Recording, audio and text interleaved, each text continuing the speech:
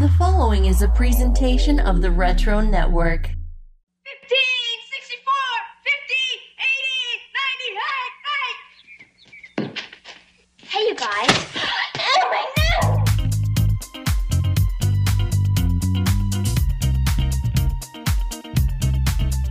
Oh, my no!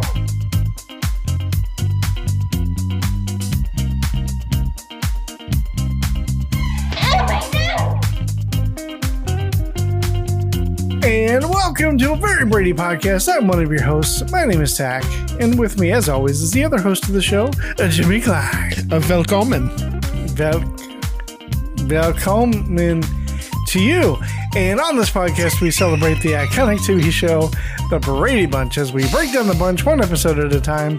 What we do, Jimmy, as you know, Oh, yeah. we take the episode, Every week, we break it down, episode by episode. we pretend that we're sick so it'll come visit us, and when it does, we don't feel bad or learn any lessons. All for you, the listener. Because that's how much you mean to us. On today's episode, we take a look at Season 5, Episode 2, entitled Mail Order Hero. Ooh. If you haven't watched the episode, please feel free to stop the podcast and go watch it before continuing. You don't have to, but it might be a hell of a lot more funny if you do. The Brady Bunch is available to stream on Hulu, CBS All Access, Paramount Plus, and Amazon Prime. Phew. That was a good one. Yeah. So what's going on? Not a whole lot. That was probably... Sorry, I'm adjusting my mic. That was probably the smoothest opening we've had in a long time. Man. That was good. I felt that one. You know You what I'm like saying? that one? It was natural. Yeah, It just comes It was. out, It was so- supernatural. Like we didn't have to do it 5 times at all. It was supernatural. Wow. Supernatural. It was like, ooh, Ghost. stop it. Yeah, Behind Smoke and Mirrors, that was actually my 5th attempt at like an intro. And God, I was just one of those days. It just adds energy. It just adds energy. So nothing's been going on with you this week? Nothing? I went to Georgia. You went I where? went to Georgia. I went to a small town called Folkston, Okay. and I felt terrible because one of your offspring messaged me or commented on my Facebook and said, "Oh my God, that's right near Kings Bay," which I didn't realize it was near Kings Bay. I didn't know. So next time we go up there, I'm going to make sure I, throw. Is it though? Like invite. how far is it from there? I have no idea, but according to her, like it's close. How far is it from the Florida border? From the Florida border, maybe 15 minutes. You're like right there at like St. Mary's. Yeah. But I mean, I never associated it with Kings. I don't know why I never associate with Kings Bay.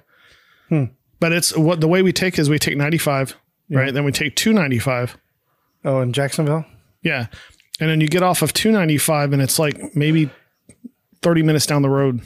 So it's a little more like inland. It's not there along 95. It's like more Right. west. Yeah. Gotcha. So how far away are you from the beach when you hit Georgia? I'm not sure. Do you know where the Okefenokee Swamp is? No. Oh. I'll have to look it up on a map and see. I'm not sure how close it is, but according to your daughter, it's very close. Yeah. She's like, it's right here. I'm sorry. Oops. It's all good. We did some train watching. Oh, okay. Okay. So, I mean, you stayed like in a cabin where that's literally what the cabin is for. Yeah. It's decorated like, for railroading and stuff like that. And it even has a title. I can't remember what it's called, but it's like the railway cabin or something like that. If you're in the rail community, like it's a known place. It's, people stay there all the time. It's right there on the tracks. Well, not on the tracks. That would be dangerous. But it's pretty neat. And I brought you back a railroad spike. oh, nice. Yes. I thought how cool it'd be if we powder coated one like chrome or black. It'd be neat. Can you powder coat chrome? I mean, Well, not they have can you chrome. powder coat chrome, but can you powder coat it to be chrome? They have it's colored chrome. It's not really a chrome process or a nickel Right. plating process, but it looks like chrome. Chrome's But it's not more really of a chemical reaction, isn't it? It is, yeah. Yeah, I've seen some people chrome stuff. It's a pretty cool process. Yeah. Yeah. Yeah. I've got, like I said last week, I got a powder coating kit for Christmas this past Christmas, and I'm just looking for stuff to powder coat. So I might powder coat a a railroad spike and see how it looks. Yeah, might as well. That'd be cool. Yeah. Yeah, that'd be cool. Look at me like grinning like an idiot, like it's some kind of special thing I'm doing. Like It is a special thing you're doing. I guess, but I mean, apparently if you're on railroad tracks, like you see railroad spikes all the time, like they're all over the place. But I don't know. I just thought it was cool. It's like cool. Looks like a real railroad spike. Like I'm John Henry. Looks like a real one. Looks like a real life one. They have every once in a while up there. They have like scrap rail that just, I guess they cut it and they just leave it on the side track or whatever.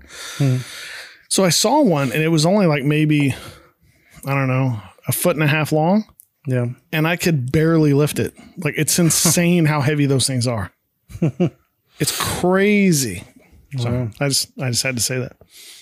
So what about you? How was your week? Anything special happen? Well, I think I may have fractured my tibia. Quit playing. Well, as you know, Jimmy, as you know. Damn, I should have said, if you don't want to tell us, just say so. You don't have to be sarcastic. Well, I went to my storage facility last Wednesday and I had to get some stuff out of the storage and I was climbing all over stuff and then I took a nasty fall and then my left shin just scrapes across this table. Hardcore, all my weight just boom. And then it was like the worst pain I'd ever felt. And I was like, oh my God. I was like, and my son was with me. He's like, are you okay? Are you okay? Hey, are you okay? And I'm like, son, let me finish my pain first. And then I'm like, I appreciate you asking, but shh. And so I like tried to walk it off and I'm just like, oh my God. It's like the worst pain I've felt in years and years. It was really bad. And then after like a minute or two, I started walking, started feeling a little bit better. I can walk on it. But then I looked down at my shin and I can tap my shin bone and it was like liquid. I can see lovely. going like bloom, bloom. I was like, well, that's not what you want. I was like, it's like, and when I wiggled my toes, I could feel it on my knee. Like, well, that's not a good sign. No, but then, so I got I finished what I had to do, got back home and decided, you know what? I need to like ice this and elevate it and just for the day and see what happens. So all day long, it was super painful, horrible pain all day long.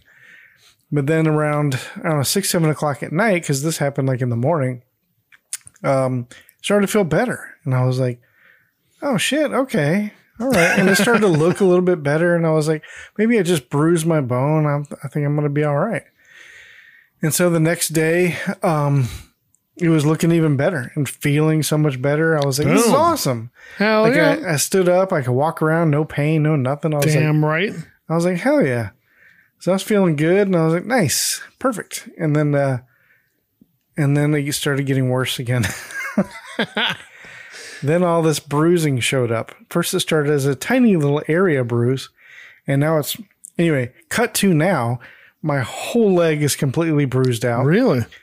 Oh yeah, all the way down to my foot. And I have apparently what's called a fracture blister. Right. And I'll be honest, I had never heard of that before. Me neither. I've had 2 broken bones. I know you've had one in the past and neither one of us ever had any blisters from it. And lucky for me, they're rare. Yeah. That means it's like finding like gold. Yeah. So I've had this blister for a few days now and it's not going down. It's really freaking annoying. And now the pain is starting to come back. And I just assume it's fractured because of the fracture blister. I don't know. I haven't been to the doctor. I know I should. I just can't. So I'm giving it a few more days to see what happens. And if nothing happens, then I'm going to have to suck it up and go to the ER or something. Right. Damn. Yeah. So I guess you didn't realize what the day had in store for you. I just made that up. It was off the top of my head. That's messed up. That is messed up. Stop it. Stop it. So right. what was your opinions on this episode? You've been this twice now. This is like a new season thing now. Yeah, I why guess. not? Yeah, right. Season 5. Might as well change. I just sent it. I liked it. I mean, when I first, my thoughts are with like athletes and acting, it's always bad. But I thought Joe Namath's first scene, he actually did pretty good in. Yeah, I did too. Yeah. But then he started getting bad towards the end. I was like, oh, never mind. So, this whole episode, I kind of got the feeling like if you went to the county fair and they had some dude on stage, you didn't know who he was, and he'd walk out, and obviously he was famous at one time, but nobody knows who the hell he is now. But they have this demeanor about their walk on the stage, like, hey, huh? And like nobody's clapping, like nobody knows who the hell this guy is. That was kind of my reaction to this, because he comes out and they have the special picture, like featuring Joe Namath. Whoa. Yeah. And in the first episode, he's like, huh? Like, wait. And I'm like, okay, this isn't going to carry the whole episode, is it? Like, so it didn't age well, in my opinion, I guess is what I'm trying to say. It's like, hey, that's the guy from that, what is it? The arthritis commercial or whatever? What is it? Aspercream? No, what is it? I don't remember. He did do some commercials later. I can't remember, but yeah, it's some kind of some kind of commercial for arthritis that he does now. I'm like, hey, it's your arthritis guy. That's cool. Yeah, I remember every time I saw that commercial, I always go, "Wow, Joe Namath!" I always try to do like a Bobby impression every time I saw him, because I remember this episode as a kid. So yeah. Who did he play for? The Jets. Jets, yeah. I know he went to the Super Bowl one time, and something like he promised he'd win or something, so then he had to win. I don't know. Something like that. I assume everybody promises that when they go to the Super Bowl. So. Yeah. Well, then he had like a pit bull, and he had to make a bunch of railroad track. No, I'm getting into something else. Never mind. You doing a bit or no? He got bit. What? No. Okay. All right. So, well, this is where we take our first break, and when we come back, we're really going to break this down and get into it, and do some. We're gonna do a podcast about the old gridiron. That's right, gridiron. That's good. Jenny's gonna be so proud of me. She's gonna be so proud of me because I brought that shit out. She's gonna be like, "Tech, you got an F." But Jimmy, you get a solid C- because you knew what gridiron meant. That's right. Oh yeah. All right, so we will be back.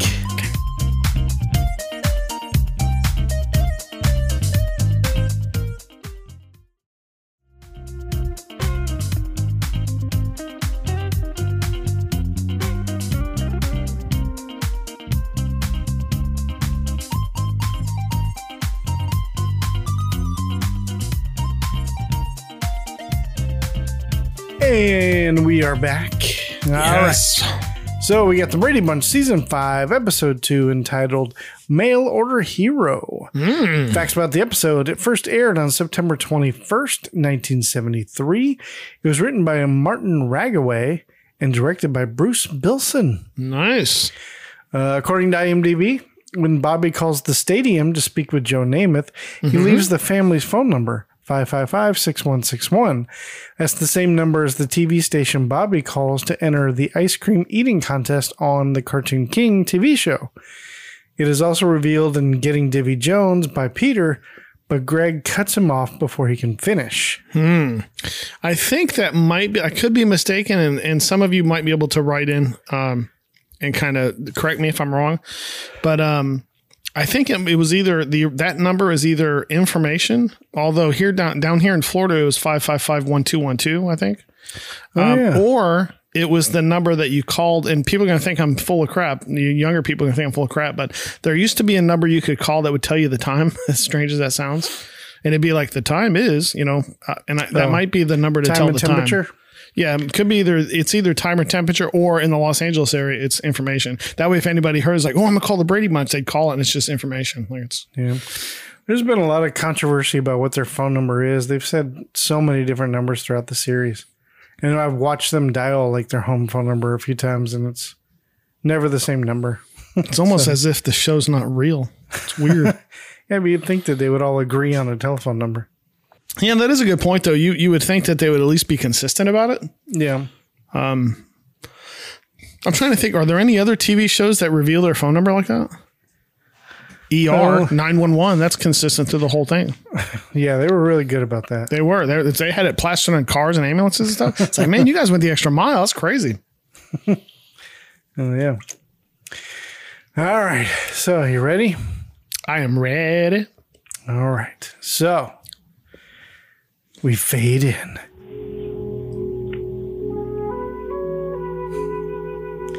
All right. Our story opens up with Bobby lying in bed fast asleep. He's smiling while dreaming. The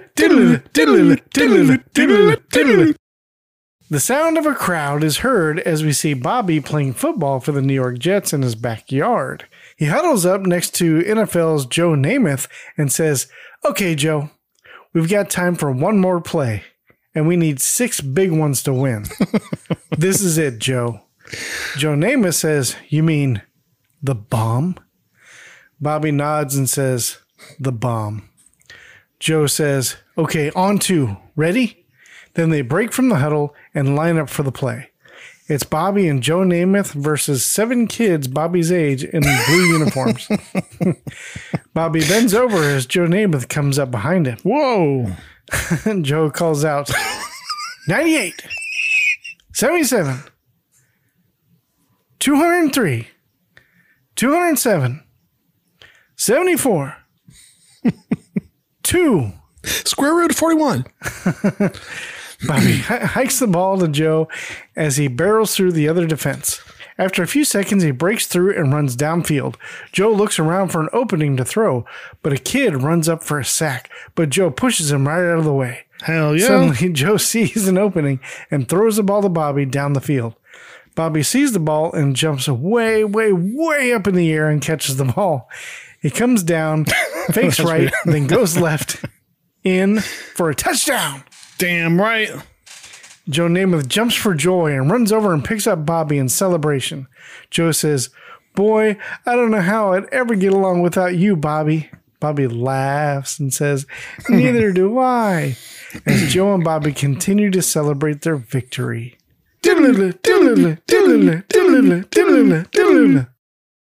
Bobby just smiles as he has his glorious moment with the man of his dreams, Joe Namath. Okay, a couple things. One is if some kid was running to get my sack, I'd shove him out of the way too.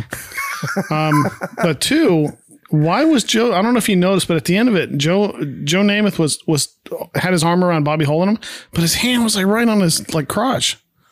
You didn't notice that? No, I didn't notice that. So I thought that was kind of creepy. The only thing I could think of is obviously Bobby had, spoiler alert, Bobby had a harness on. Obviously, lift him up. So he was probably holding him by the harness. That was my guess. But I got curious in this scene about what the black things were under football players' eyes. You mean like the makeup that they put on their cheeks? Yeah. It's supposed to be for like sun glare or something. That's what they were saying. I thought it was just like a warrior thing or something, but yeah. Scene 2. The next day in the backyard, we see Bobby playing football with some of his friends. After playing for a while, Bobby says, "I'm thirsty. Let's get a drink." Then all the boys head over to the hose and drink from it. Ooh. Chubby says, "You know something?" What? I just called him Chubby. Okay. I thought that was really his name. I thought I had missed it. But Chubby says, "You know something? My dad's cousin was on the same plane with Hank Aaron all the way from Chicago." Bobby, surprised, says, "Yeah?" Another kid brags, "That's nothing. I know someone who knows Lee Trevino's caddy." The other boy says, "That's nothing either. My dad rode on the same elevator with Wilt Chamberlain and he stood right next to him." Bobby in shock asks, "Right next to him?" The boy goes on, "Sure. My dad's shoulder was rubbing up against Wilt Chamberlain's knee." His dick. The boy then takes a drink from the hose. Funny because his mouth doesn't go anywhere near it. Then looks at Bobby and asks, "Hey, you don't know anybody important, do you?" Bobby says, well, sure I do." Chubby asks, "Who?" Bobby, surprised at the follow-up question, panics and says, "Well, I don't like to brag. Let's play some more." Another kid insists and asks, "Who?" Bobby looks down at his football and proudly says, "Joe Namath." Chubby asks, "The New York Jets quarterback?" The other boy asks again, just in case he didn't hear correctly, "You know Joe Namath?" Bobby says, "Sure, I know him a lot." Chubby, once again, trying to be the biggest nosy nose of Southern California, asks, well, how much is a lot? Bobby thinks for a second and says, well, he always has dinner at our house whenever he's in town. The one boy asks, can we meet him next time? Then old Chubby jumps in and says, yeah, could we, please? Bobby says, well, sure. Next time he's in town. Why not? Just then Cindy walks out with a basket of laundry. Bobby spots her and thinks this might be a good way to get out of the pickle he's in and says, time to wash up for dinner, right, Cindy? Cindy, confused, says, dinner's not for another 2 hours. Bobby says, oh, well, I like to avoid the rush, 6 kids, 1 bathroom. It's an architectural nightmare. Too bad my dad's not an architect. You didn't say all that. Chirp, chirp, chirp, chirp. Bobby starts to head in, but the boys stop him. And one kid says, hey, listen, you must be really excited about next week, huh? Bobby asks, why? The boy goes on, well, Joe Namath and the Jets are playing an exhibition game here in town. Bobby asks, next week? The boy confirms, yeah. Bobby says, oh, that's right. Chubby says, wow, we'll get to meet Joe Namath. Other kids say, I'm going to tell my dad. Then the boys all run off to share the good news to everyone they meet. Bobby just stands there and thinks about what he has done. Drinking from the hose. Remember those days? Hell yeah. I remember them hoes. Hell yeah. I love that hose. Yeah, I got a lot of hose. Sorry, what? Putting your mouth on them hose. Hell yeah. We used to put our mouth on that hose all the time. You know what I'm saying? Yeah. Just drinking all them hoes, man. I was thirsty. What's funny is if you look at the kids, none of them actually drink from the hose. Their mouth is like 4 inches from it. So I was kind of disappointed. I was like, what the hell? Why can't they let them drink from it? Was that a mid-episode freeze frame? Oh, I don't know. Did they freeze frame? I thought they did when at the very end of it. I thought they just did a freeze frame of Bobby, unless Bobby's really good at standing still. I don't know. I don't remember. Because I was expecting to read freeze frame. I was like, he never put freeze frame. So, but yeah, I remember that. I think we all remember the days drinking out of the hose, and you had to wait like 10 seconds because the first water that come out was like fucking scalding hot. So you had to wait for all the really scalding hot water. And it was nice and cool water. You're like, had to clean out the hose with the hose water first. Get that rubbery taste. Yeah. All right. Scene 3. Meanwhile, up in the attic room, Greg is looking through a paper that Peter wrote, and he says, well, this is good composition, Pete. How come you got a C minus? Peter says, read the last line. Greg reads, if George Washington never told a lie, how come he got so far in politics? They both just laugh. I know you were like, oh my God, what the fuck? Just then, Bobby comes up the stairs, still carrying his football. He says, hey, listen, guys, how'd you like to have Joe Namath over for dinner? Peter lights up and says, hey, that'd be fantastic. Greg, developing his bullshit detector, skeptically says, when's he coming? Yeah. Bobby says, well, that depends. Peter asks, on what? Bobby says, on if either of you know him. Greg laughs and says, have you flipped? What makes you think we know Joe Namath? Bobby thinks and reasons, well, you guys are older and have more time to meet people, and I'm desperate. Greg, sympathizing with Bobby, says, okay, Bobby, give. What happened? Bobby sighs and says, well, all the guys were bragging about knowing superstars. Peter, not helping, asks, and you were stupid enough to say you knew Joe Namath? Bobby says, I was even stupider. I told him he always has dinner at our house when he's in town. Peter laughs and Greg sighs. Realizing the situation, he says, which will be next week for that exhibition game. Bobby says, yeah. What do you think I ought to do? Peter says, well, if you ever thought about running away and joining a circus, now'd be a good time. Greg, still trying to be helpful, says, look, you've only got 2 choices, Bobby. Either you tell the truth or you produce Joe Namath. Bobby thinks for a moment. Greg adds, so I think I'd tell the truth before it gets any worse. Peter adds, right. Honesty is the best policy, especially when nothing else works. The boys all chuckle. Bobby says, yeah, I guess I better go phone the guys. And he gets up and walks down the stairs. So the first thing I noticed about the scene is Greg laughed way too hard at that and for way too long. Like it almost come across as sarcasm. Like I was expecting Peter to go, okay, seriously, okay, stop. I get it. Like I use George Washington a lot. I get it.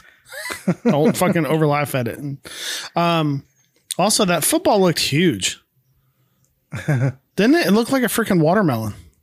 Well, you know how like pro footballs are much bigger than like the ones that you and I would prefer to play with if we were throwing a football around in the backyard. Yeah, I guess they were, weren't they? Because I remember like, yeah, so football around, and then somebody would always have, here you go, and they'd throw like a pro football. Right. I think it was like a fucking basketball. It's like, I can't fucking hold this. This like, thing hurts when I catch it. No, it's like you don't have a Nerf one. You can barely grip it. Your hand's like all the way open, and you're trying to, and now you're supposed to throw a spiral. I was always like, nah, never mind. Then we got our friend Ron that somehow is like a friggin' a prodigy at throwing a football. Like, you ever seen Ron throw a football? Probably. What the hell? Like he could have played football. Like it like twirls and everything. Anybody, you can throw a spiral. I've thrown tons of spirals. What's that? I've thrown tons of spirals before. Yeah, but Ron throws it like he fucking played, football. Well, what matters is like how far you can throw it. I'm telling you, you're underestimating Ron. Ron's really good. I believe you. I believe you. Why are they not teasing him and calling him stupid or something? Like, you know what I mean? Because Greg is taking this like, well, you have two options. You can take the honest route. No, the old school episodes, like they'd be like, you dumbass. The hell did you tell people that for? Yeah, good luck getting yourself out of this one. It'd be like those kind of things. But now they're like, well, let's sit down, Bobby, and let's tell. Well, honesty is the best policy. What are you talking about? Like, that's not the way they treat him. It's almost like he matured. Well, or it's almost, I don't know. Like, I don't know. I just think it's more of like I thought it was pretty realistic. So, because, like kids are like, they say stupid shit to their friends or whatever. And like, and let me guess, you did this. Yeah. Yeah, I've been there, done that. All right. Here's how you got to do it. So just do this and you'll be good. Yeah. So that's how I took it. So fucking George Washington. Peter has an obsession. I'm surprised they didn't bring up a Benedict Arnold reference too. I know. Anyway. That's funny. Scene 4. Next, we see Cindy in the living room on the phone with one of her friends. She says, "Oh, that's awful. That's really awful." Just then, we see Bobby come down the stairs looking worried. Cindy sees Bobby and says, "Listen, I got to go, Barbara. Bye." And she hangs up the phone. She walks directly over to Bobby and says, "You want to hear about a big problem?" Bobby says, "I've got my own problem." Cindy adds, This is your own problem." Bobby puts his hands on his hips and asks, "Is it about Joe Namath?" Cindy says, "Yes. Barbara's brother, Eric, and his friends told all of their friends about him coming over to here for dinner." Bobby sighs and says, "By this time tomorrow, it'll be all over school." Cindy says, "I don't think it'll take that long." And she walks off up the stairs. Bobby, still standing there alone, shakes his head and says, "My entire life's ruined, and I'm not even in high school yet." And he walks off. Damn. So all those kids just think they're going to come over for fucking dinner? Like, what? Well, I Didn't you hear? The Brady's Brady's are inviting the whole that freaking school over to house for dinner. Like, what? You're not coming over? Right. Scene 5. Moments later in the den, Bobby tells Mike and Carol about his pickle. Mike says, Sorry. "Well, how could you say a thing like that?" Bobby says, "Well, I just opened my mouth and it came out before I could stop it." Oh, I thought you were going to do the Boyne's World reference. I just opened my mouth and out it came. I just did the line however he said it. So. And Carol adds, "That's why you always swallow it, son." Wow. See, the timing was messed up because you... Oh, I'm sorry. When you want to start over again? No, it's, And Carol was like, Mike, do something. sorry. Carol actually says, we don't even know Joe Namath. And she actually turns to Mike. Do we, Mike? Mike confirms, no, we don't. yeah. He turns back to Bobby and says, it looks like you bent the truth a little bit there. Bobby says, bent it? I made it into a pretzel. Carol asks, well, Bobby, how do you intend on straightening it out? Bobby says, I was planning to phone the guys and explain. Mike says, no, that's a step in the right direction. Bobby says, but it's too late. It's all over town by now. Mike thinks for a second and says, well, Bob, I wish I knew the man, but I don't. Bobby says, well, thanks anyway. And he exits with his head down. Poor Bob. Carol looks at Mike with concern. Mike picking up her hint, he says, honey, he's got to learn that when you bluff, somebody may call you on it. Carol puts her needlepoint down and walks over to Mike and says, Mike, honey, we could try to help him, couldn't we? And when I say we, I mean you. Mike We're asks, the Bradys, Mike. we have celebrities over here all the time. And celebrities always come to our house because we're stupid and get ourselves in a bind. Mike asks, how? Carol says, well, we've never had any trouble getting... Oh, I did put that joke in here. Carol says, well, we've never had any trouble getting celebrities in our house before. I'm sorry. We've had Desi Arnaz Jr., Davy Jones, Don Drysdale. Carol goes on and says, no, she actually says, well, why don't we invite Joe Namath to dinner? Mike says, well, that's an excellent suggestion, but one minor flaw. We don't know the man. Carol, who is completely out of touch, says, I'll bet if you really tried, you can think of somebody who does know him. Mike thinks for a second and says, well, let's see. Say, Howard Cosell knows him. Carol lights up and says, there, you see? There's your answer. Mike looks back down at his book and says, well, I don't know Howard Cosell. Carol gives him the evil eye. Mike laughs and says, well, I don't. Yeah. Well, first off, Carol has the ugliest necklace on in the scene. They're like now you're noticing clothes again? Yeah. Weird blue, like puka shells or something. I don't know what they are, but they're really ugly. I didn't see. Mike's shirt was really what got me looking at the clothes in the scene. And I feel like I failed the listeners last week by not noticing, outfits. So I'm trying to pay more attention to outfits this. Yeah. But Mike's shirt reminded me of a shirt my brother Ken had when I was like in kindergarten. And this would have been in like 78, 79, somewhere around there. And it was the same like cut and shape of Mike's shirt, but it had a bunch of like, the pattern was a guy riding a dirt bike like all over. Like, there was a bunch of the same image of a guy riding a dirt bike all over the shirt. And I used to think it was like the coolest shirt ever. But it had the big butterfly collar and stuff like that. But yeah, so that's it. I just wrote Carol is just completely out of touch. She's got to be the most spoiled wife in the history of spoiled wives, because like she honestly thinks but honey, honey, you can get Joe Namath in here if you want to. Really? It's okay. You don't have a job.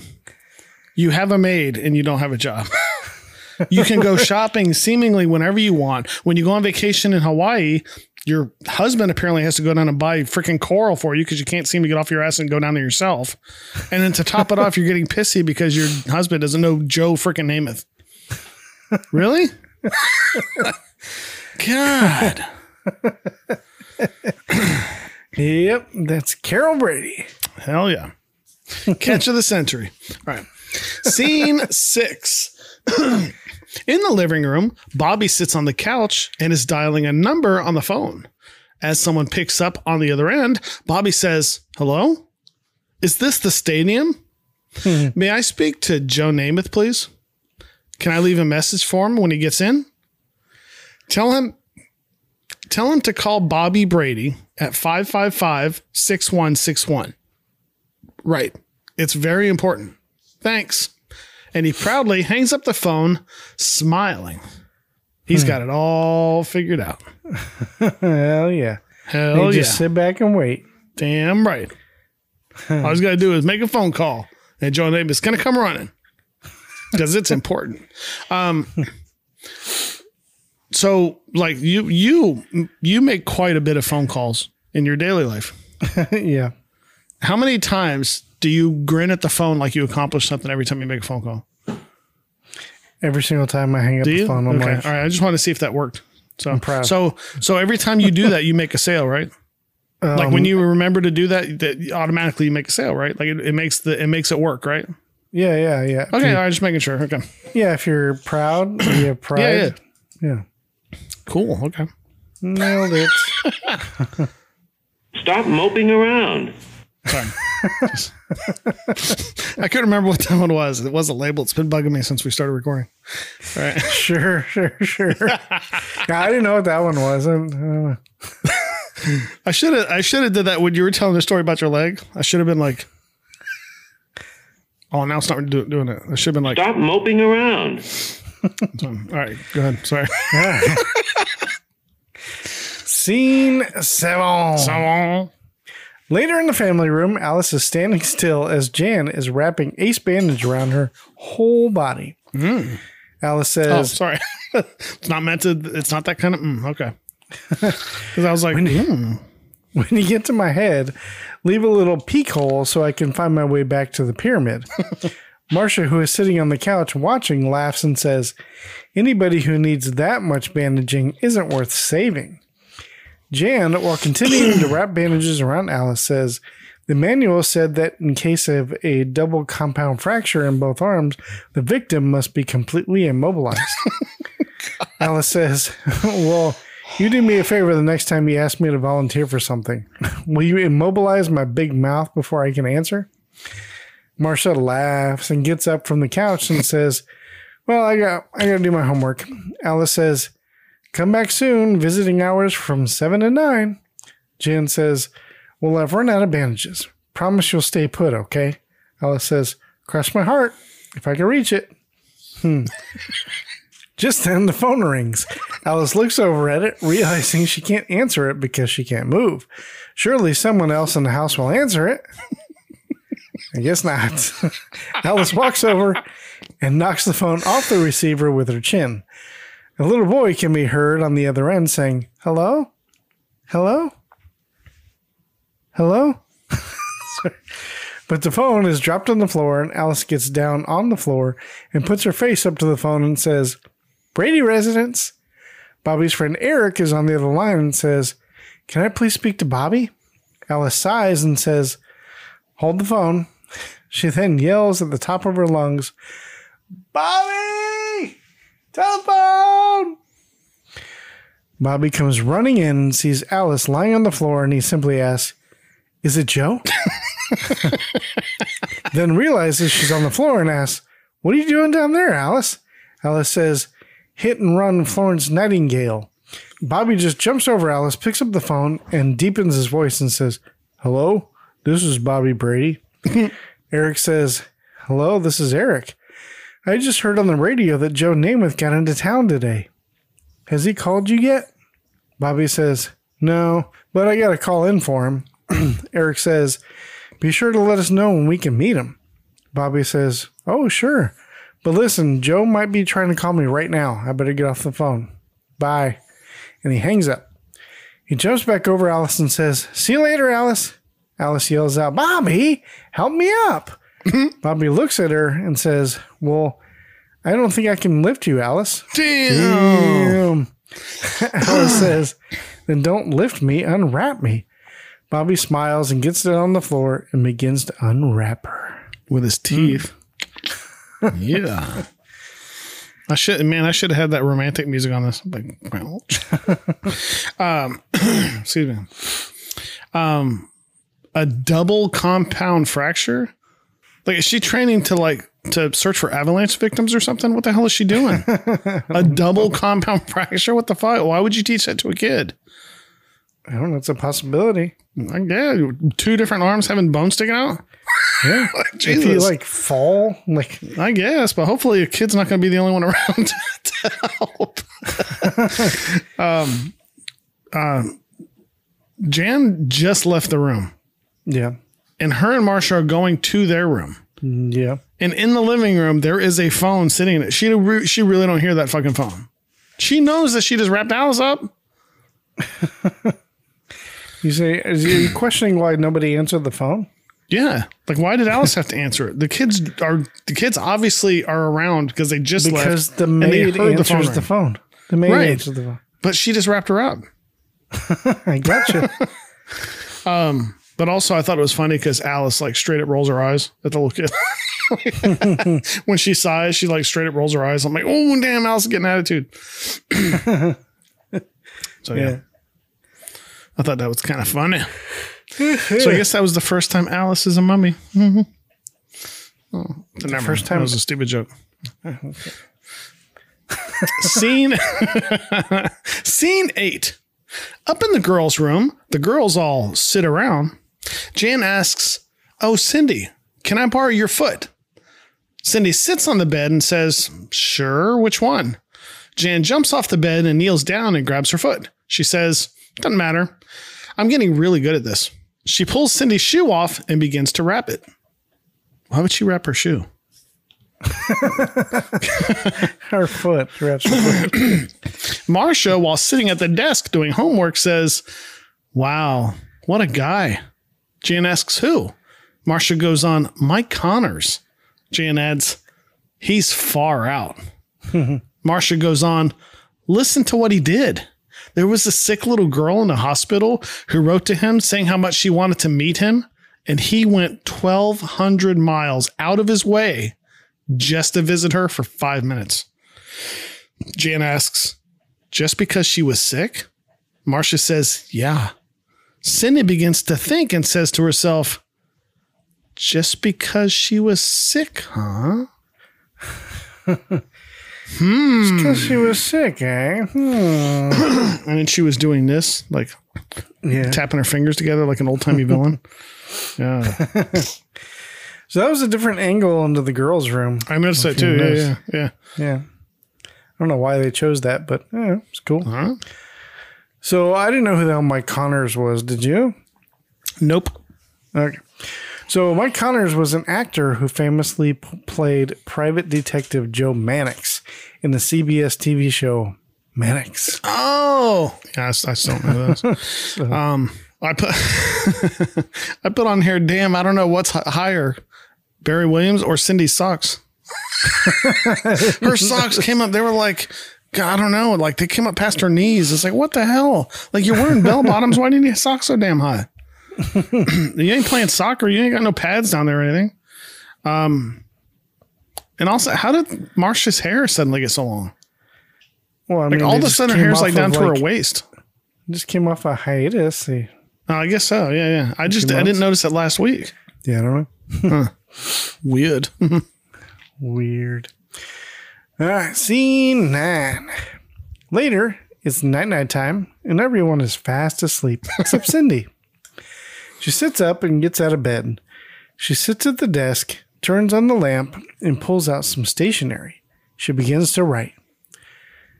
Dear Mr. Namath, my name is... No, sorry. My name is Bobby Brady, and I'm 12 years old. I'm writing to you because I'm very, very sick. The one thing I'd like more than anything in the whole world is to meet you in person. Oh, man. But she's not Bobby. Oh, well, yes, she's writing it for Bobby. I don't think she's 12 either. Well, see, the she's thing not is... sick. Thing is, Bobby can't write this note himself. He's a boy, first of all. That's true. That's a girl's job to write, like, on stationery. That's true. Well, plus, if Bobby wrote, let's be honest, if Bobby wrote it, Joe Namath wouldn't be able to read that shit. Like, what does the note say? Like, I don't know. I have no clue what the hell this says. Exactly. Something about a dick and and Mr. Namath and something about 12 years or something. I don't know. So yeah, but I found it kind of strange that nobody woke up when she turned the light on. Yeah, that was pretty bright. Like, lit up the whole room. You would, I mean, in any other episode, like if she was sad about something and she turned that light on, Marsha would be like, Cindy, what's the matter? You know, just having the light on will wake her up. But apparently you can get up and write a bunch of shit and have noisy papers and shit like that and doesn't wake anybody in the house up. Normally Alice would come up. Did I hear some paper? Oh, sorry. I didn't know. I thought I heard pencil scratching on paper up here. So, sorry. All right. So this is where we take our next break. Hey, folks. You writing on paper? I'll stop. Sorry. Oh, Jesus. Oh, boy. So Bobby has quite a pickle. And Cindy is making the pickle get larger and larger. Will he make this pickle go away? Or will he drive it in deeper and deeper? We'll be back. Hell yeah.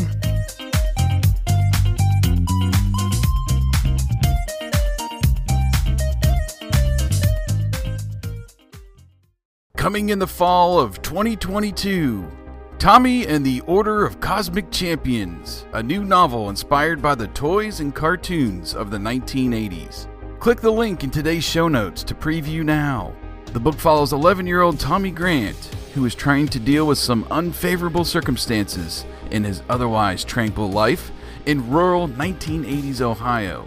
He retreats to the thing he loves most, the Order of Cosmic Champions, a long-running animated TV program and line of toys that provides Tommy with a much-needed boost of joy, especially when he discovers that the manufacturer is holding a nationwide Create a Character contest. The winning design will be made into an action figure and be sold the world over, with its creator becoming president for a day at the headquarters of the manufacturer. But when Tommy's character design loses out, his world begins to crumble, and he can only think of one way to fix it. Find the kid that submitted the winning design and try to convince him to help make Tommy's dream come true. Visit orderofcosmicchampions.com now, where you can read about the inspiration for the new book. Watch the teaser trailer.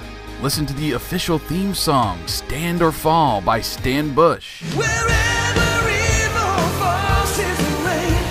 In the heat of battle, only one remains. In the final hour, when you hear the call, the courage to give your all. Stand or fall. See action figure designs based on the Order of Cosmic Champions characters. And sign up for updates on the novel's progress and upcoming release date. That's orderofcosmicchampions.com, or click the link in today's show notes.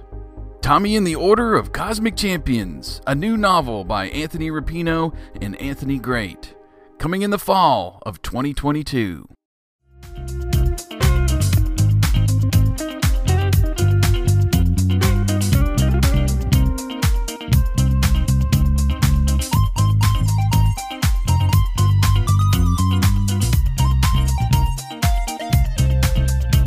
And we are back. That was a good break.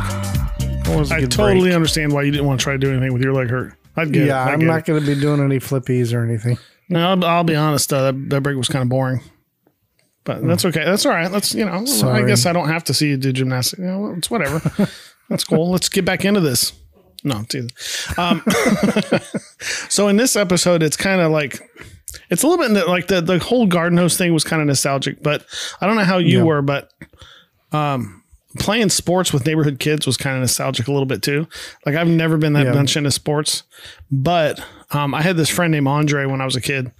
I still talk to him from time to time on the Facebook, and me and him and like 6 other kids would go over to Andre's house and play football because he had this really big side yard that we could play football on. Excuse me.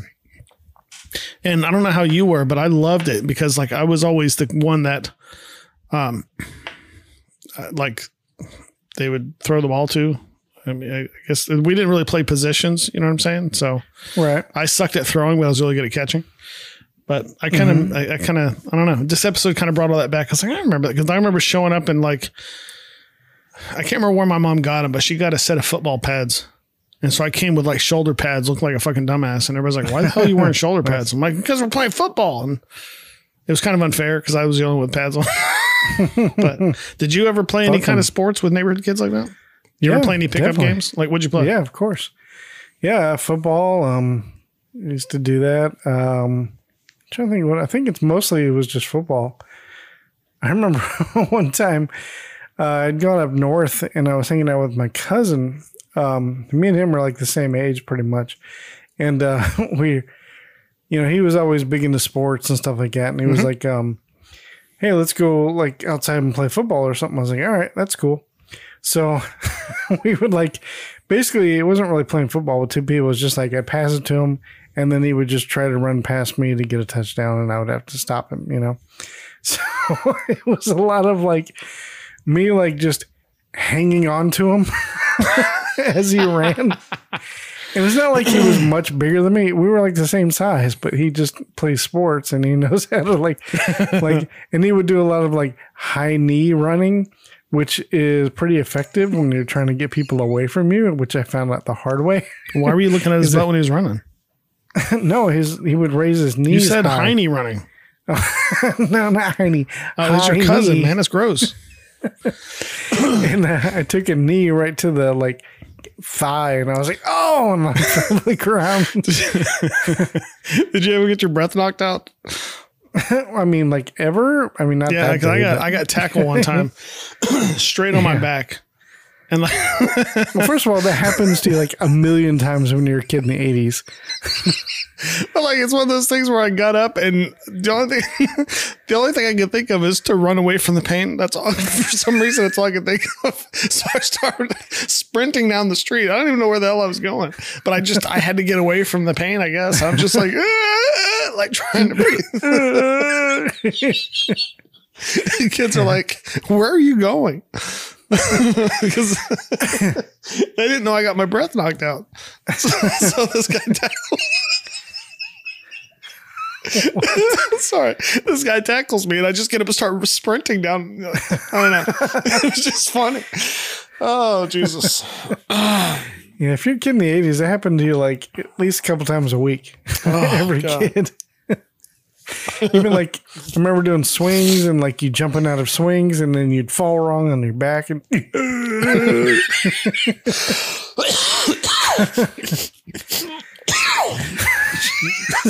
is that?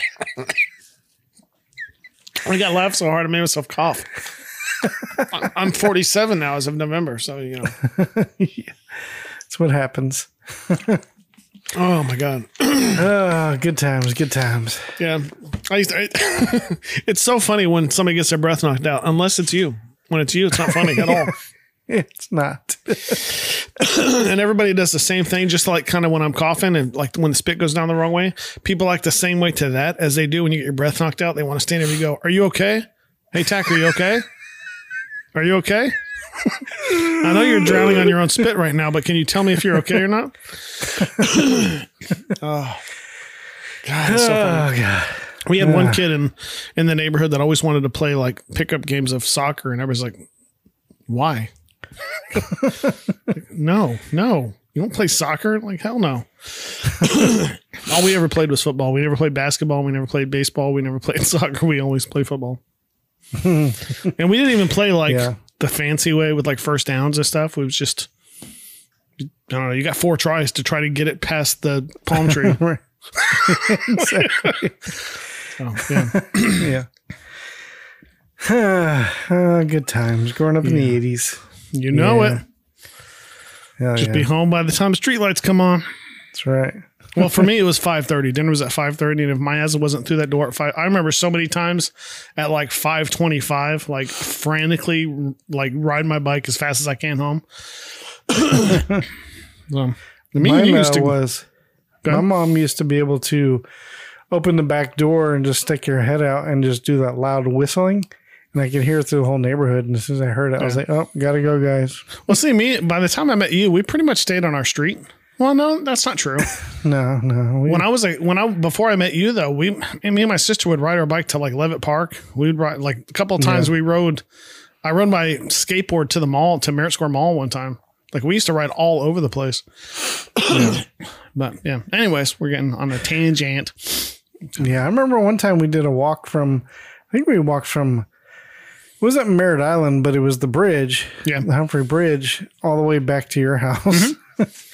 And I think we even found, didn't we find like a weight bench or something? We did, and carried it? And well, then you helped me carry it to your house, and then I had to carry it from your house home. Oh, that's okay. That doesn't make sense though. Oh wait, which house was I in? You were you were in the apartment. Oh. I was like, I can't really come over. I got to go home. I'm like, dude, like this thing's heavy. I brought my daughter back there one time, over by where Jason Wolf used to live, because over there, there's actually an Elm Street in Rockledge. So I just thought that was cool. And it's funny, like riding through there now, because it's like, I got kicked out of that church parking lot once for skateboarding. And I got kicked out of that church parking lot once for skateboarding too. Yeah, I remember that church. I got kicked out of their parking lot for skateboarding. So, yeah. Anyways, all right. Well, let's get back into this. So when we left off, so Bobby was bragging to his friends, telling them that he knew Joe Namath. Like a liar. Yeah. And his friends asked if they could ever meet him. He told them that Joe Namath would come over for dinner. Mm-hmm. Only he's not. Oh, no. Now that the whole school knows about it, everyone is expecting Bobby to produce Namath. Mm-hmm. But how?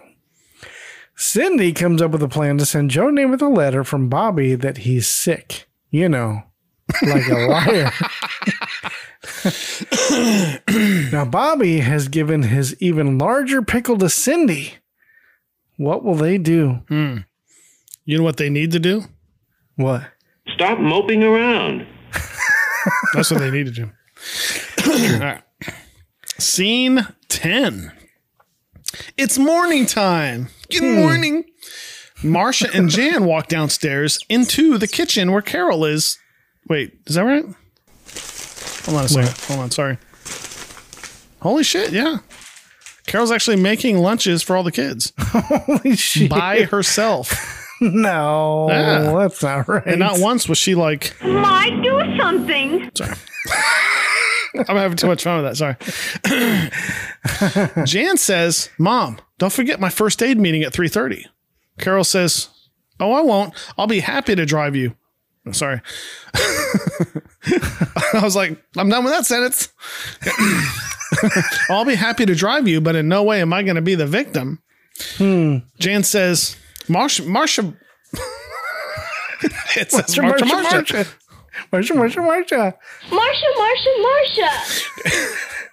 Jan says, Marsha volunteered to do it. Marsha says, oh, some volunteer. She wrapped a bandage around my mouth so I couldn't say no. They all just laugh.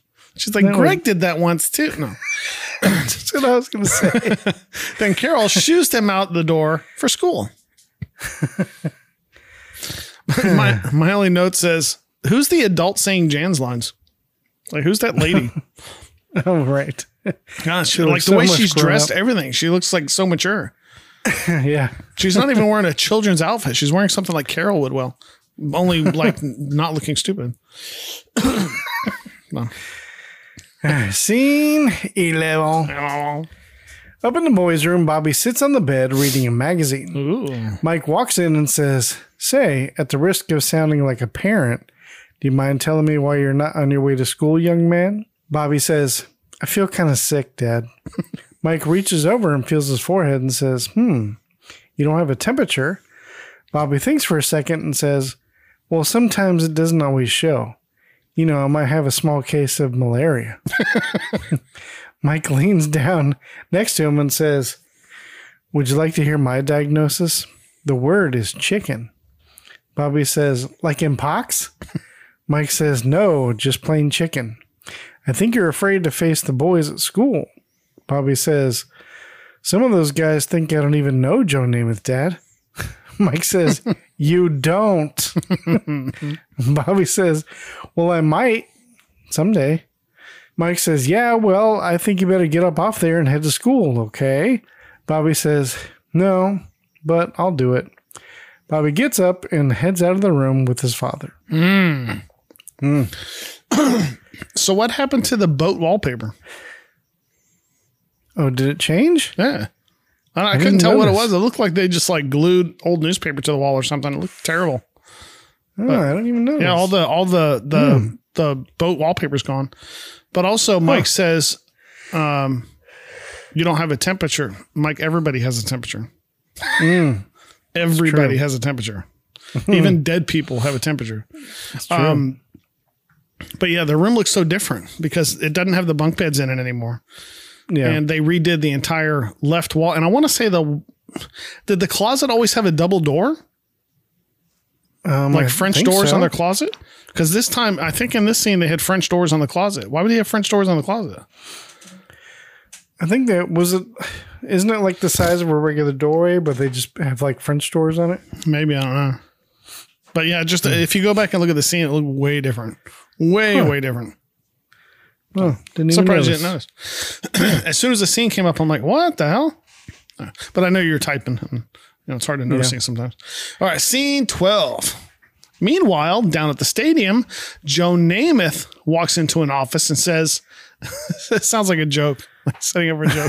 Joe Namath walks into an office and Joe Namath walks into the office and says, hello, Herb. Any messages? Herb points to some notes on the desk and says, right there. He looks around at his desk, completely covered with fan mail, and says, the way this mail's coming in, it looks like you're going to need your own zip code. Joe, while thumbing through the messages, says, don't knock it, buddy. If it ever stops coming in, I'll need a very large crying towel. Herb says, by the way, Joe, there's this letter that came in. I think you ought to read right now. Joe says, what does it say? Go ahead, read it. Herb reads, Dear Mr. Namath, my name is Bobby Brady, and I'm 12 years old. I'm writing you because I'm very, very sick. Joe stops him and says, Bobby Brady? Wait a minute. I have a phone message from him. Let me see that. Joe reads the letter saying, wow, poor kid. This sounds serious. He gives back the letter to Herb and says, why don't you see if you can get him on the phone and we can stop by after practice? Herb says, right, Joe. Joe adds, gee, I hope it's not too late. God, that's morbid. I hope he didn't die. So I said this before, I was actually impressed with Joe Namath's acting. Yeah. Usually athletes can't act, but, he actually did pretty decent in the scene. So Nice. How the hell did that one guy read all those letters that quick? Well, I didn't assume that he read them all already. I just assumed he was kind of going through them still. He just lucked out and happened to pick Bobby's up out of the few letters that he read. Yeah. Scene 13. In the kitchen, Alice is plating up snacks for the kids when they get home from school. Cindy and Bobby walk in. Alice says, step right up, folks. Got your favorite goodies. Brownies right out of the oven. Bobby sighs and says, no thanks, Alice. I'm not hungry. Stop moping around. Yeah, there it is. Cindy sits down and Alice says, he turned down brownies? That's like Bob Hope turning down laughs. Sorry. Cindy says, the kids at school gave him a bad time. Alice says, oh, poor kid. You had to tell him you didn't know Joe Namath? Cindy says, no, they gave him such a bad time that he just couldn't tell them. Just then the phone rings. Cindy gets up and answers it. She says, hello? Herb is on the other end and asks, is this the home of Bobby Brady? Cindy says, yes, this is his sister, Cindy. Herb says, I'm Herb Keller, publicity man for the exhibition football game. Cindy lights up and says, you mean the one with Joe Namath? You got the letter, huh? Herb says, yes. How's your brother feeling? Cindy says, oh, awful. He just turned down his favorite dessert, brownies. Herb says, oh, that's too bad. His letter almost broke Joe's heart. Cindy smiles and says, that's wonderful. I mean, it's very sad. Herb says, Joe would like to drop by today about 5:30 to see Bobby. Would that be all right? You don't need to ask a parent or an adult, do you? I'll just take I'm okay with just a child saying it's okay. You can just trust that I'm really who I say I am, right? Can you give me your address so I can come over, little girl? Cindy lights up and says, that'd be super. Herb says, good. See you then, Cindy. Bye. Cindy says bye and hangs up the phone. Cindy, who is ready to run off upstairs, is stopped by Alice, who says, hey, what was that all about? Shocking. Cindy looks at her and says, wrong number. You know, like a liar. And she runs off. But Alice just gives a look like she just doesn't trust her. Alice. Whoa, what was all that shit about? That was the wrong number, Alice. See, that's the way she needs to handle that shit every time. If everybody just, that's just the wrong number. Alice will be like, why do we have so many wrong numbers lately? This is weird. Yeah, that was my note as well. Like, it doesn't seem odd that they don't want to speak to a parent. Like, they're just content speaking to a child. Like, yeah, that'll work. That's good. Well, wait a minute. Did this child sound mature? I don't know, 7 or 8. I don't know. She had a lisp. I'm like, oh, okay. Yeah. Yeah. Strange. Yep. Scene 14. Up in the boys' room, Bobby sits sulking with a football in his hand. Stop moping around. All of a sudden, Cindy comes running into the room saying, Bobby, he's coming here. He's coming here. Bobby asks, who is? Cindy says, Joe Namath himself in person. Bobby, not amused, says, that's a terrible joke, Cindy. Although that would be hilarious if Cindy was joking. Cindy's like, just fucking with it. And she ran out of the room and slammed the door. She keeps it going all the way till 5:30. Like, no, you better get, that's what you're going to wear. No, you got to get dressed up. It's Joe Namath coming. Should I call my friends? Fuck yeah, you should call all your friends.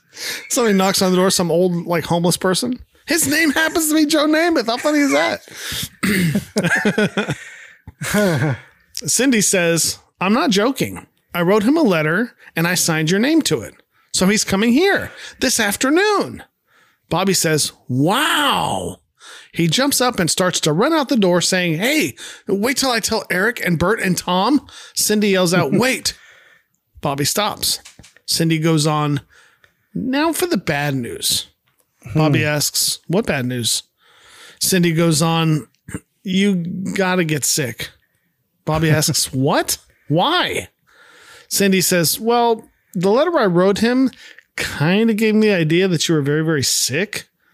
Bobby asks, well, what did you write? Cindy says that you were very, very sick. So you better get sick. Jeez. Okay. I'm not trying to be mean. Okay.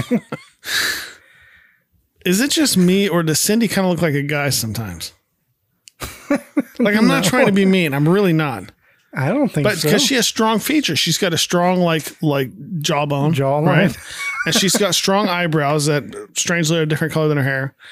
And she just has these features on her where she kind of looks like a guy. And again, I'm not trying to be a dick, but I guess I can kind of see that, but I don't know. She looks like she's matured a little bit too. Oh, she does. Yeah, for sure. Season. Yeah. I'm wondering, was there a point where the actress stopped having a lisp and they had Cindy continue with the lisp?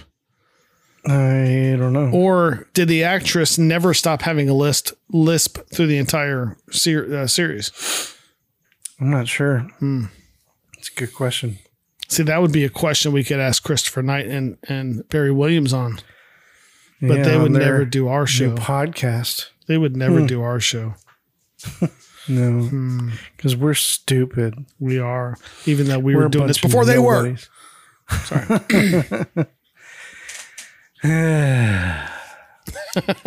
Stop moping around. All right. Scene 15.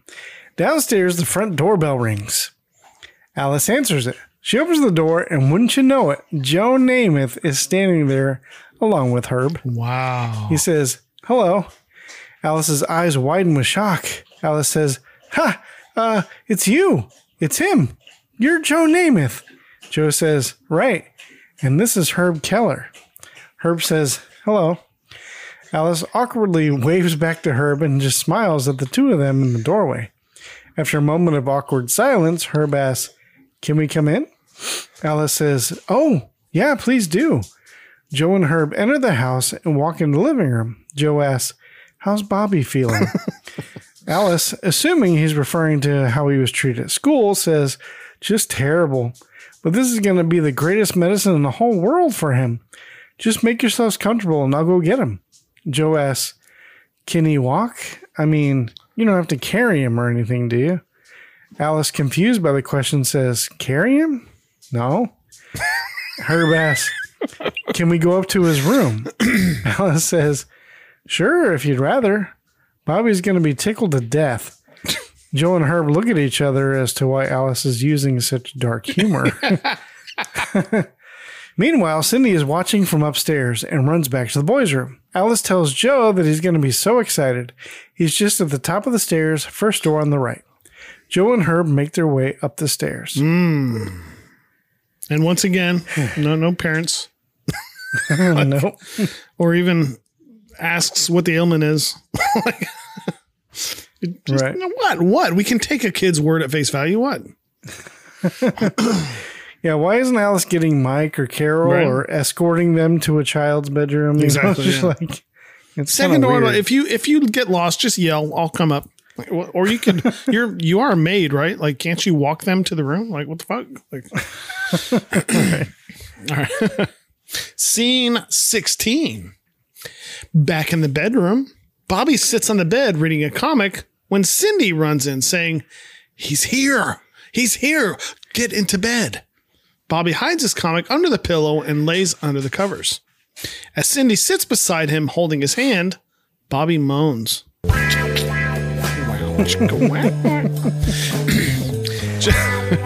Just then, there's a knock on the door. Joe and Herb walk in. Bobby continues his charade and moans. Joe says, "Hello, Bobby." Bobby sits up and says, "Hi, Mr. Namath."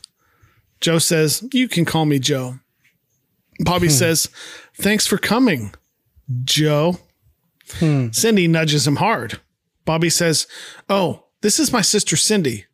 Joe greets her. Cindy says, "Hi, Joe." Joe says, "This is my friend, Herb Keller." Herb greets the two kids. Joe says, "So, you sound a lot better than you did in your letter." Bobby asks, "I do? Oh, and begins to moan until he collapses onto the bed. Joe and Herb look at each other. Cindy shakes her head and says, "One minute he's fine, and the next minute he's awful." Bobby continues to moan. So, I mean, I think there was a slight bit of lack of acting in this scene, because I think what was supposed to happen was they were supposed to give each other a look like, because they say a line later on where they allude to, "Yeah, we had a feeling you weren't really sick in the room," but we don't see any of that in the scene.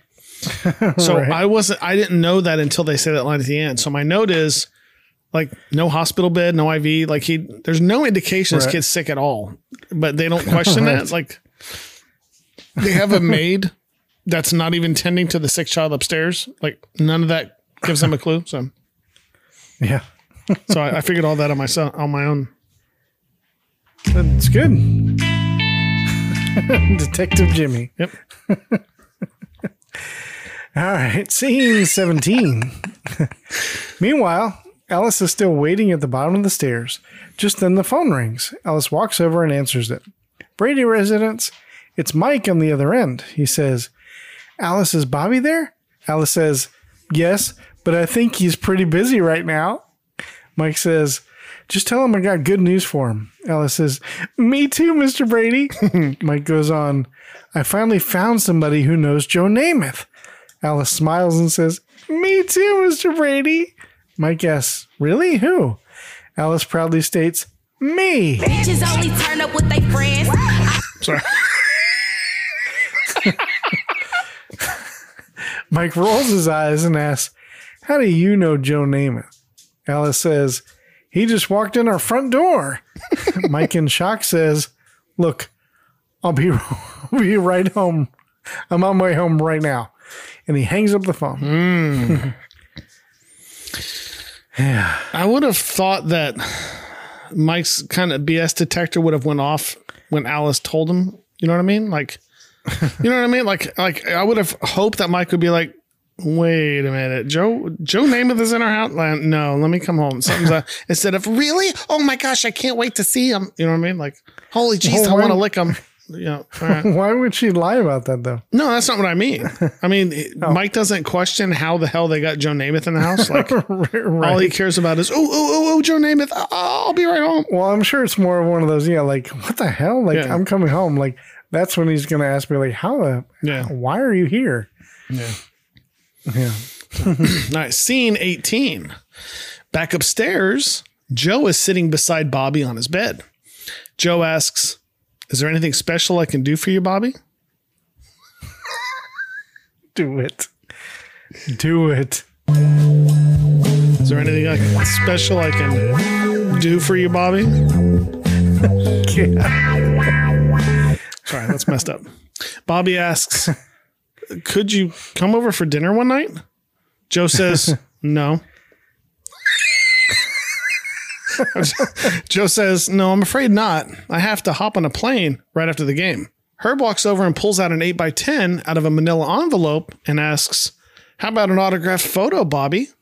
Bobby says, sure. You seem nice and all, but I'd rather it be of Joe. Sorry, stupid Joe. I wish I had a rim shot in here. I gave you one. Oh, did you? Yeah. Well, I can't. It's too late now. Yeah. No, Bobby attempts to sit up in bed with excitement, saying, that would be great. But Cindy pushes him back down on the bed and says, better lie down. You look weaker. Bobby moans some more. Joe takes the photo and pen and asks, what would you like me to say on it, Bobby? Bobby says, to my great friend, Bobby Brady.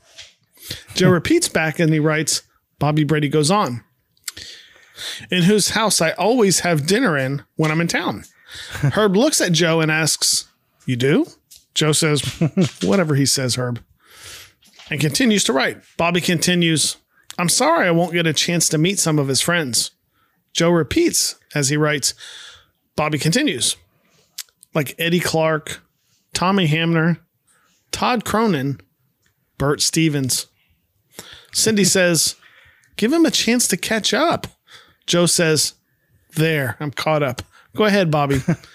Bobby goes on, and especially Eric Parker, who refused to believe that I'm really good friends with Bobby Brady. Joe chuckles as he continues to write. Joe looks at Bobby and asks, that's all?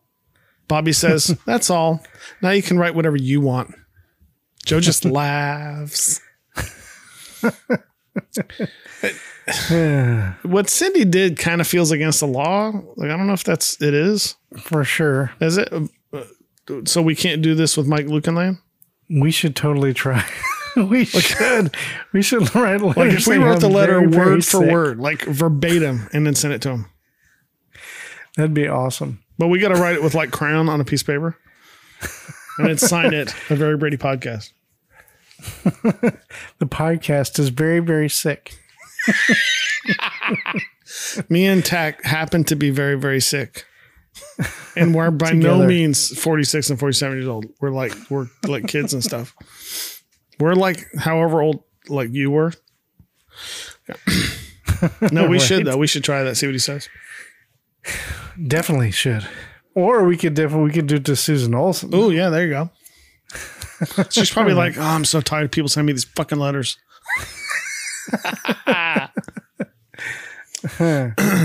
So yeah. All right. Scene 19. Ooh.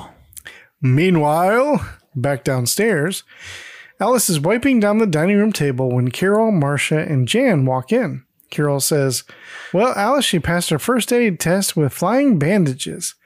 Jan says, I got 10 points on the very first try. Marcia rolls her eyes and says, now she's moving up to stretcher bearer. Alice says, it's a day for great news, and have I got some for you? Carol asks, what? But just then, Joe and Herb come walking down the stairs. Alice and Carol look. Carol's jaw drops to the floor. Joe sees Carol and simply says, "Hi." Oh, hi. Then they see Marcia and Jan getting a stretcher together. Joe says, "We barely made it before the stretcher got here." God. Alice walks Carol over to Joe and Herb and introduces them. Marcia and Jan put down the stretcher and run over to meet him too. Carol says, "It was so nice of you to come over just to see Bobby."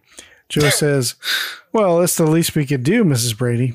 Carol says, "Well, you got here in the nick of time. Bobby was just about at the end of his rope." Jeez. This is some dark humor for the Brady Bunch. No. Joe and Herb just look at each other in shock. Just then, Mike walks in the front door. Mike greets the room as he walks in. Carol nervously runs over and says, "Oh, Mike, this is my husband, Mike, and this is Mr. Namath and Mr. Keller." Joe says to Mike, "You really have quite a son there, Mr. Brady." Herb adds, "This whole thing must be pretty upsetting." Mike shrugs and says, "Well, I mean, when you have 6 kids, something like this is bound to happen to one of them." Oh, my God. Joe says, "Excuse me? You don't seem to be taking this very seriously." Carol says, "Oh, well, there's no reason to get upset over a problem like this." Mike asks, how did you find out about it?" Joe says, "I got this letter from Bobby." He pulls out a letter from his back pocket and he hands it to Mike. Mike opens it and reads it. Carol looks at it and says, "Hey, that's Cindy's handwriting."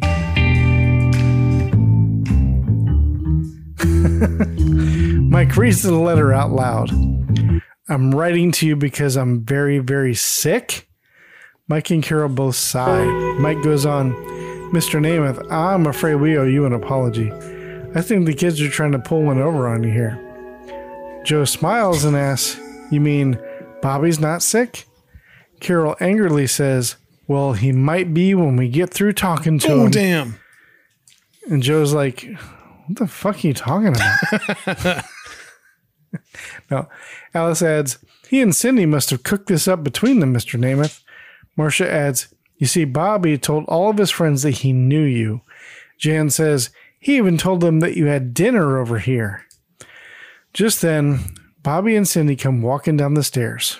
Bobby, while carrying the signed photo, says, "Mr. Namath, Cindy and I have been talking it over, and we think you should know something."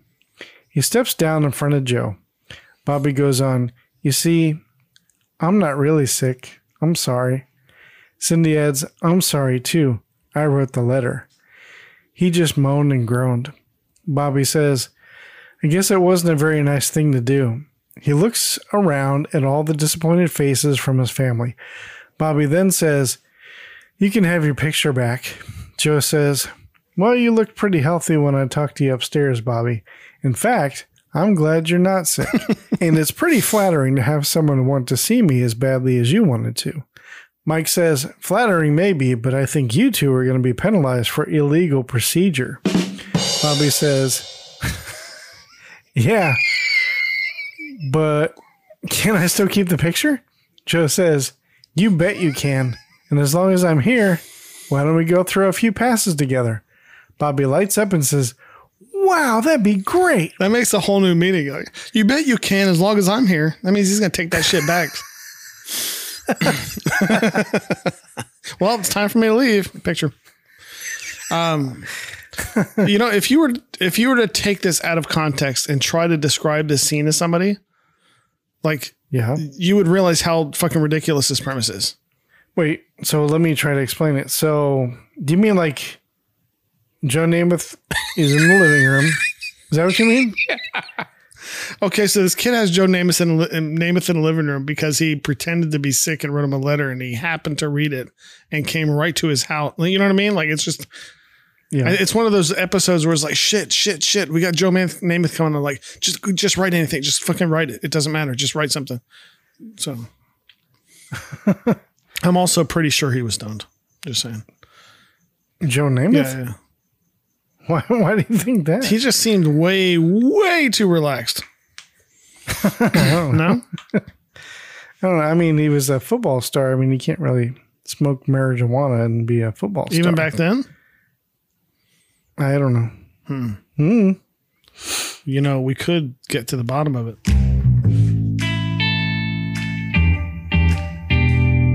Scene 20. Moments later in the backyard, Joe and Bobby are ready to play. Joe says, "Okay, Bobby, here comes the bomb." Hike. Bobby runs downfield for the catch as Joe throws it. Bobby catches it and reveals all of his friends have shown up to watch and meet Joe Namath. All of his friends cheer. Joe runs over and says, "Good catch. Well, listen, I got to get going." Bobby says, "Boy, Joe, this is something I'll never forget." Joe says, "Neither will I. I really enjoyed it. And it was nice meeting all of you." Joe shakes Mike's hand and says, "Mr. Brady, you've got quite a family here." Mike thanks him, and off Joe goes into another part of the yard for some reason. I guess another gate. He just walks off into like a weird direction. Like He does, yeah. Well, he might be going around towards the front of the yard. I guess. I don't know. After Joe leaves, Bobby walks over to his friends and says, "Listen, guys, I've got something to tell you. See, I never met Joe Namath until today." None of his friends believe him, and they say, "Oh, come on, Bobby, knock it off." Bobby insists, "Honest." Chubby says, "You don't expect us to believe that, do you?" Other kids say, "I'm going to tell my dad," and runs off. All the kids follow suit and run off.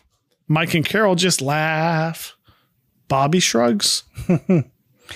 Oh, good. Bobby didn't learn a lesson at all. So No, he learns that's not what they do in the Brady and- household. If he lies, then he'll get what he wants. In the Brady household, they bend over backwards to fix their kid's mistake so that the kid doesn't learn anything. How the hell did all those kids get there that fast? Well, Like, I did mean, they- we don't know how long he stayed there to do that. Yeah. But I mean, it's like, would you mind standing around for a half an hour while I invite all my friends over? You know what I mean? That's kind of, it's already bad enough that you lied to him to get him there in the first place, and now you're gonna have him standing around while all your friends get get called. So yeah. Yeah. All right. Scene 21. In the den, Carol sits doing, you guessed it, needlepoint. Needlepoint. Yep. As Mike walks over and says, "It was nice of Joe Namath to give us tickets to the game tonight." Carol says, "Yes, it certainly was nice of you to give our tickets to Bobby's friends. But why?" Mike, smiling, says, "Well, I had ulterior motives." Oh, Carol shit. asks, "Oh?" Mike goes on, "Sure, you have to fight 1,000 cars for a parking spot, stand in line for hot dogs. You have to push your way through all that crowd." Carol says, "So?" Mike says, "So this way, with all the kids out of the house, you and I can be alone." There it is. As he puts his arm around her, Mike adds, "You got the picture?" Carol says, "Ooh, well, who am I to fight a great idea?" Oh shit. She puts her needlepoint down Oh damn. and says, "Yeah, this was a much better idea." Mike says, "This way, when the game comes on television, we don't have any interruptions." Mike laughs as Carol says, "Michael Brady, you are," and slaps him in the face with a pillow. Freeze frame.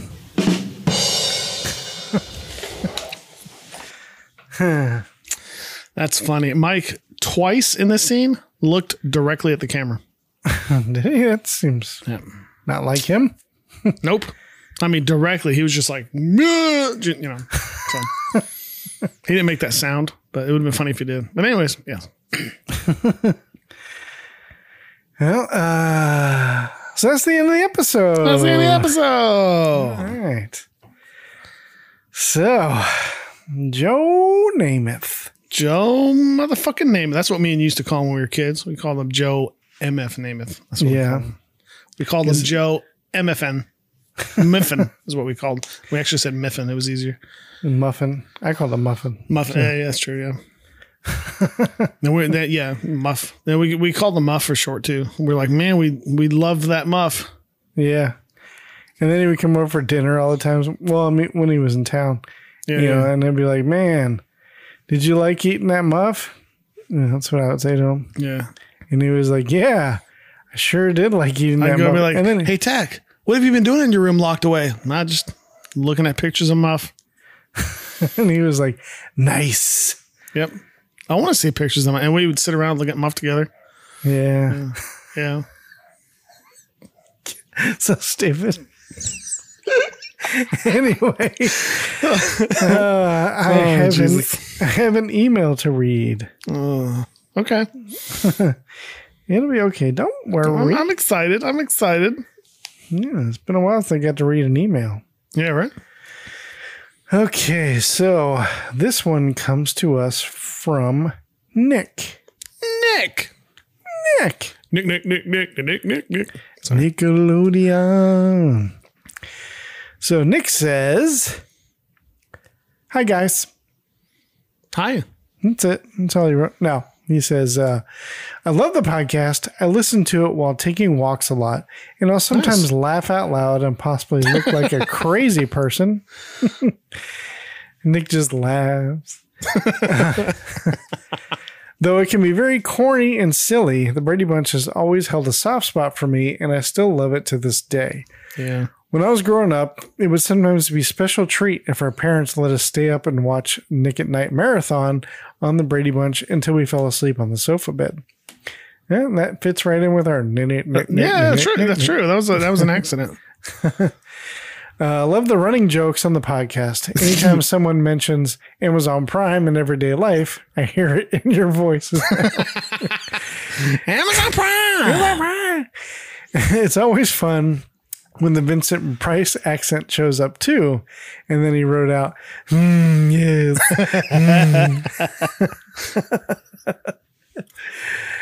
One thing I think could be interesting is giving a rating to the episodes you watch. Oh, interesting. I've listened to other movie or TV show review podcasts where they'll rate it on some scale like 1 to 10 or A to F. It could be interesting to see what episodes end up being rated the worst or the best.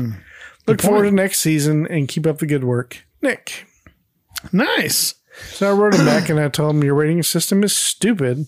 And thanks for... No, I didn't say that. So let's see. Let's start right now. What would we rate this email, Tack? No, I'm teasing. I'm joking.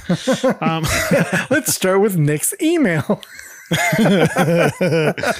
So let's see. On a scale of 1 to 10, this current episode that we just did, I would give like 10 being like the funniest ever and 1 being like the lamest.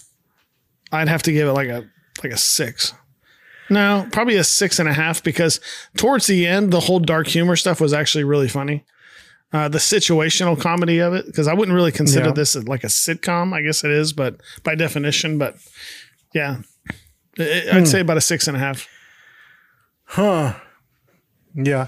I told him too. I told Nick, I was like, well, I think the rating system is a good idea. But however, we're about to start the last season. So but he was like, that's true. But we do want to do another show. Yeah. So that would be a great thing to start off with. And we'd even talked about doing some sort of a rating, not necessarily with this show, but for something that we're doing. Yeah. Yeah. So yeah. Yeah. If I wanted to rate this one 1 through 10, I don't know. I don't know what I would consider a 1 or what I would consider a 10.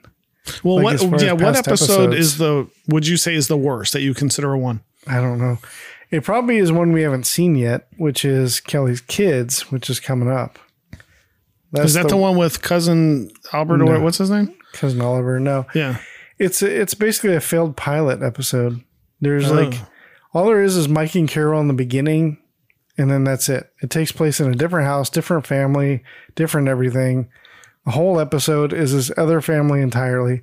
I was going to say the wedding.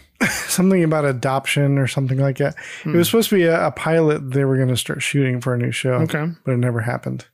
See, I was going to say the wedding would be my number 1 for one that would outscore 1. Really? Because I thought the wedding episode was horrible. But like the one that Well, see, it's deceptive though, because like there's ones that me and you would give 10 to, and this is going to sound egotistical, but I don't mean it that way, because us making fun of it was so funny.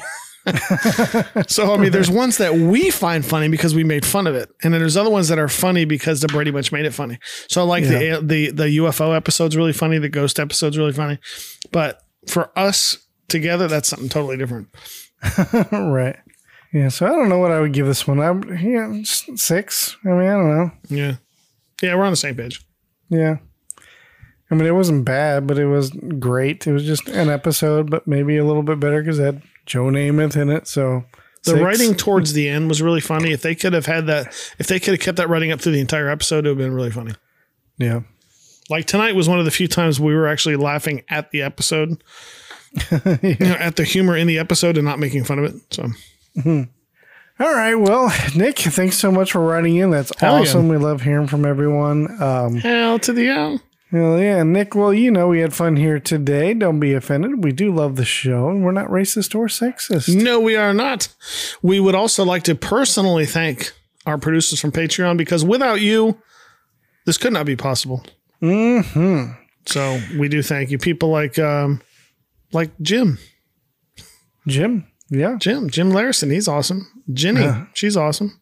Pepe. But all the other patrons out there, Yes. And for everyone else, we're going to hand out some homework assignments. But anyways, sorry, Jenny and Jim are original OPs. Oh, because I don't think we didn't recognize them individually last week. Oh, we didn't, did we? No. So we sincerely apologize that we had been on a hiatus, and I kind of felt like we were off our mojo last week. So Jenny and Jim, they get a special shout out because they're the OPs. They're the ones that started it. There's the ones that took a chance on us as Patreon subscribers. And so we will forever be in your debt. So yes, we do appreciate you guys. Hell yes. All right. So for everybody else, we're going to hand out some homework assignments. Jenny and Jim don't have to do it. They don't. They're excluded. They don't even have to do it because something tells me Jim's already done it.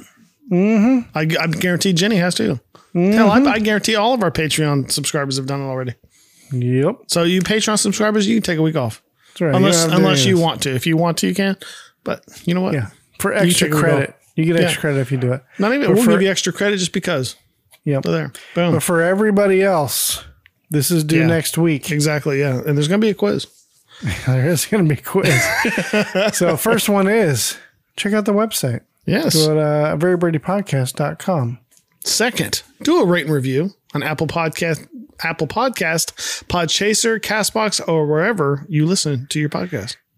Yep. And tell 2 friends about the show. And if you don't like the show, tell your in-laws. Or write it on the bathroom wall. Oh, yeah, do that. In Sharpie. But you got to write it in that cool style so it looks like graffiti. Yeah. You got to do that. Yeah. Send an email to the show and tell us how you like or dislike the show at a verybradypodcast@gmail.com. Also, I was kidding about writing on walls. Please don't do that. That's the last thing we do. It's like stores calling us and being like, yeah, you guys got a bunch of people writing on my walls. Yeah, don't do that, please. You can join the Facebook group and join in the conversation and the fun at a Very Brady Facebook group. If you would like to be a producer, check out Patreon at www.patreon.com/a Very Brady Podcast. It's set up so that's you get merchandise for it and stuff. It's not just like, I think I'm going to send these guys money for no reason. No, there's stuff available that you can't get on the merch store. So, Yeah, and go check out our Instagram at a Very Brady Podcast. Follow us on Facebook and get updates. Like if Tack's going to be late putting out an episode, or if I'm just having a really good hair day. And go check out the Retro Network at theretronetwork.com. Check out our TeePublic store for merch. Link is in the description of this episode. And I know I'm putting you on the spot and I apologize, but are we close to seeing a new design? I'm still working on it. I do apologize. Good things come to those who wait is what he's saying. I know, it's taking a little longer, but I'm working on it. That's okay. That's all right. That's all right. And most importantly, go out there and watch the Brady Bunch. And Jimmy is going to tell us what the next episode is about. But also, real quick, before we go into that, this week, Christopher Knight and Barry Williams announced that they're starting a podcast. Yeah. And it's about their time on the Brady Bunch, the Brady brothers, that kind of stuff. which is awesome. That's cool because all of us love the Brady Bunch, and we don't. I joked around earlier, but we don't frown upon more Brady Bunch content. So you could consider that part of your homework too. I think their first show goes live February 2nd, I believe. But I posted something on our Instagram. I tagged them in it and told them it'd be really, really cool to come on the show and promote theirs. And I know we, compared to them, we pale in comparison to their numbers, I'm sure.